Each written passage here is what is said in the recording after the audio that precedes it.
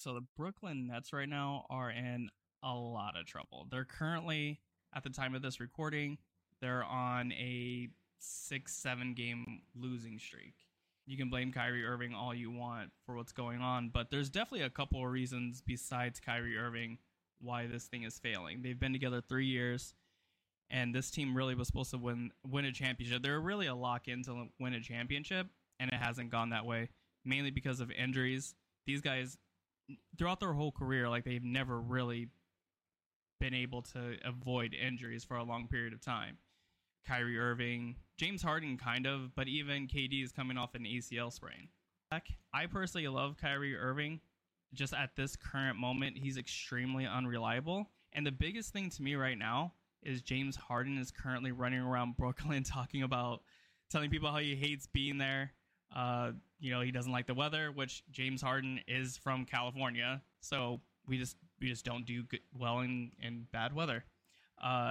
Also, he doesn't like paying the taxes. If the Nets won a title this year, it'd be really bad for the NBA. Like, this team is just not cohesive at all. So you're basically like, if they won, you're telling the NBA, just throw a couple guys together and you'll win.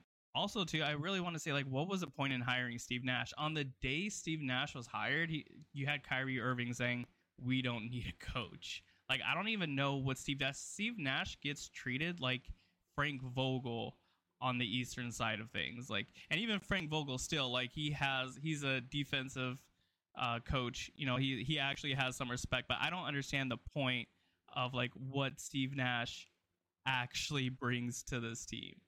I think what they'll end up doing next season, they'll probably move off of Steve Nash as their coach. I think that would be a good start.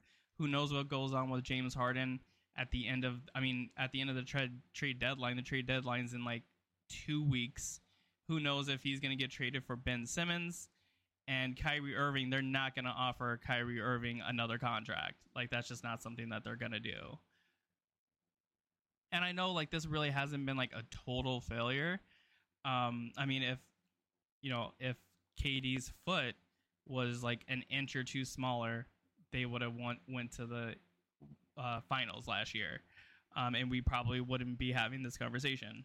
But if they don't really win this year, and they break it up, the following year, you can honestly have a conversation about, like, this team was probably the most talented team offensively put together, and they couldn't close the deal. Also, I think LeBron James probably deserves a lot of credit for working with Kyrie Irving as long as he did and making it work, and they won a title together. So, yeah.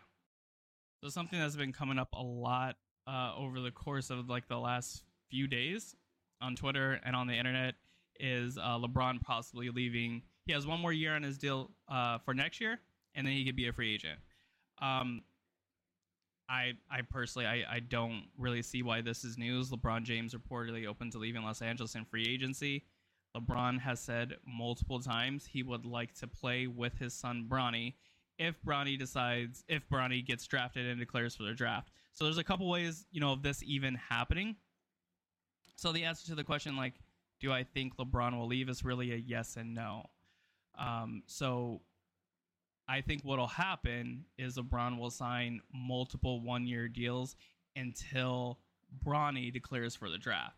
So Bronny right now, he is a junior in high school. So next year he'll be a senior, which will be, LeBron's last year of his deal. Then Bronny will go to whatever college. I heard Duke is interested in him, made him an offer, and then also Ohio State. So whatever college he chooses, the following year LeBron will probably sign another one year deal with the Lakers. And then once Bronny completes that year in college, LeBron will probably wait to see where he gets drafted and then sign with the team that drafts his son.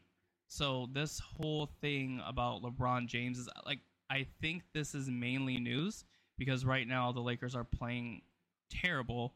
Frank Vogel's constantly in the news about being fired. Westbrook, just $44 million we're paying this guy. And last night he got benched in overtime. Like, so right now there's so much drama with the surrounding the Lakers. So everything right now is just really piling on AD, constantly in and out of the lineup. He's always hurt. So yeah, like I said, I always figured that since he wanted to play with Bronny, that he would eventually sign with whatever team. Now, what's also interesting is that this year, if LeBron averages 20 points per game, he'll probably bump Karl Malone off of the second all-time leader in points. So he'll replace Karl Malone, and then next year, all he has to do to get the all-time scoring record is play 60 games and average 20 points. Jeannie Buss wants him in a Laker uniform doing that. She's not letting LeBron go anytime soon. So, and all this is hypothetical anyway. So I don't really know how good Bronny is. Like, obviously I see highlights just like anybody else. But right now I think he's ranked like 25th out of like all the high school kids right now.